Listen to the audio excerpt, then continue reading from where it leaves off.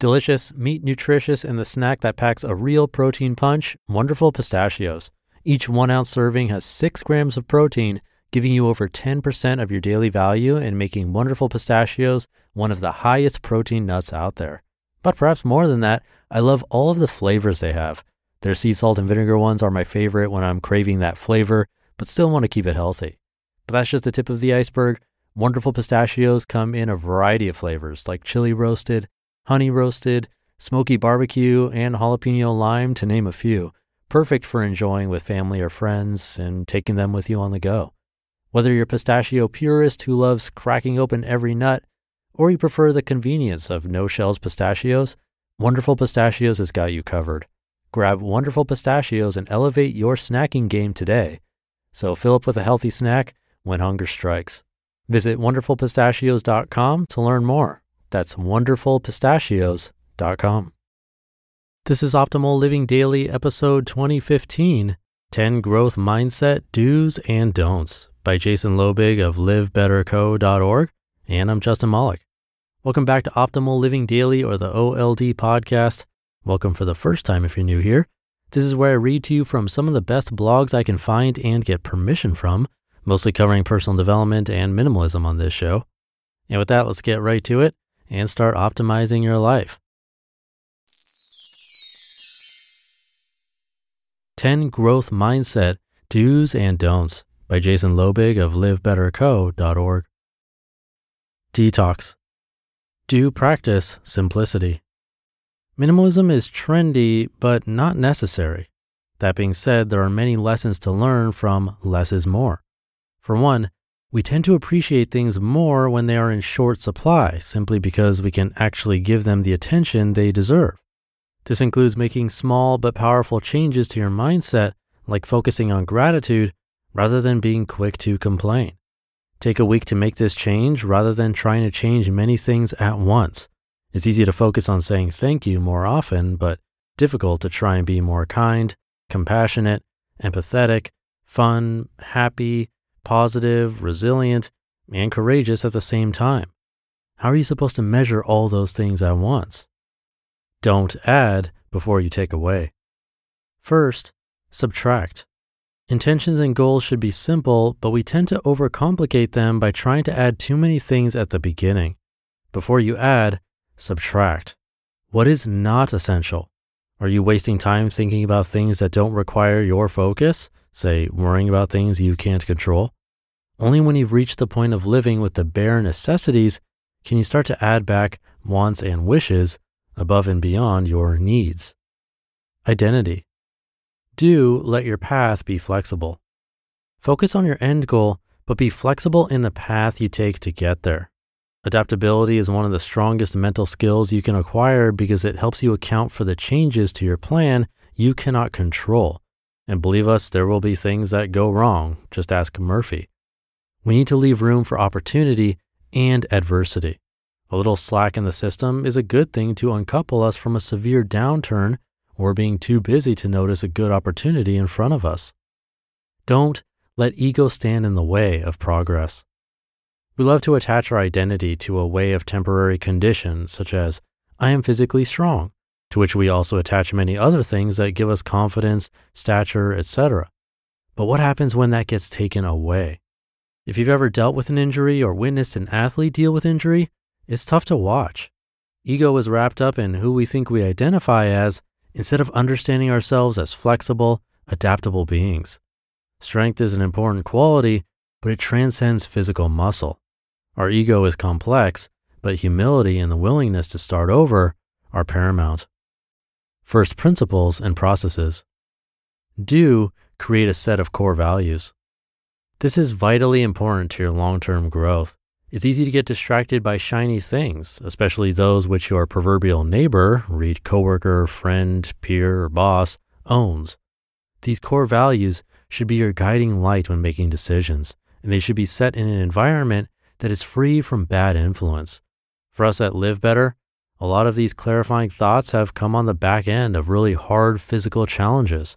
In those moments, you are reduced to simply wanting food, shelter, water, and hardly much more. In these moments, you realize how little you need to be happy. Less is more.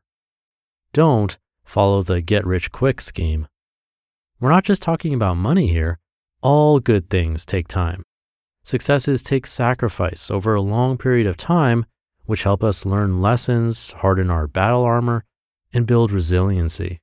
Accolades handed to us rather than earned are quick to build a false sense of fulfillment. Imposter syndrome is a real thing if you actually don't do the hard work necessary to master a skill. Performance. Do focus on offense. The best defense is a good offense. In reality, we're talking about going on the offensive to be proactive rather than reactive. Contradictory to popular belief, most people play defense. They wait for things to go bad before they make changes. Human beings need to be pushed to edge or hit rock bottom before they take action. Life, however, isn't about having many haiku moments of clarity. It is instead about adding up small wins of consistency. It is about pursuing better, not always needing it to be your best. Elite performance is about knowing what it takes to win because you've practiced to make it a reality. Don't let skills go dormant. In the performance phase, it's important to practice the fundamentals. Honestly, you never know when you'll get knocked back to square one, and it's important to stay sharp. Imitate real risk when you practice and make the practice count. It's worth going back to basics often just to remind yourself how to do so. Looking for an easy way to do this? Teach someone else what you know or what you've learned. The mark of a true master teacher is being able to distill complex subjects with mastery down to plain language for a complete beginner. Empty your cup and practice being a beginner. Review, repeat. Do reflect on your journey. Journaling and self-reflection are extremely important tools to be able to check in with yourself. There should be a consistent practice. How are you reflecting on your emotions, your actions, and your behaviors? What worked? What didn't? Without a review period, we can't accurately take note of how our initial predictions played out. Next time we'll either get lucky and win again, or be left wondering what went wrong. If something failed, identify why it failed and fix it. If everything worked out, ask yourself why again. Then repeat. Don't dwell on regret. You can't change the past, but you can move on. Fear of failure is real, but actively putting yourself in the position to get back on the horse is a muscle you can flex, which will get stronger over time. The time spent between failure and dusting yourself off will diminish until you're resilient to challenge in a way that overcomes any inertia to begin again. Life, like sports, is fun because there are no guarantees. You won't always come out on top, but those who learn from mistakes and move on are those who grow stronger. A growth mindset is a best day ever mindset. At the end of the day, you are in control of making changes to your mindset. Today is about starting or continuing on that process. Make today the best day ever. You just listened to the post titled 10 Growth Mindset Do's and Don'ts by Jason Loebig of livebetterco.org. And thank you to Jason. I like that he mentioned how minimalism is trendy, but not a necessity. And the fact is, the definition is different for everyone. You can be like Colin Wright of exilelifestyle.com and be able to fit everything you own into a backpack. There's nothing wrong with that, and it's actually admirable in its own right.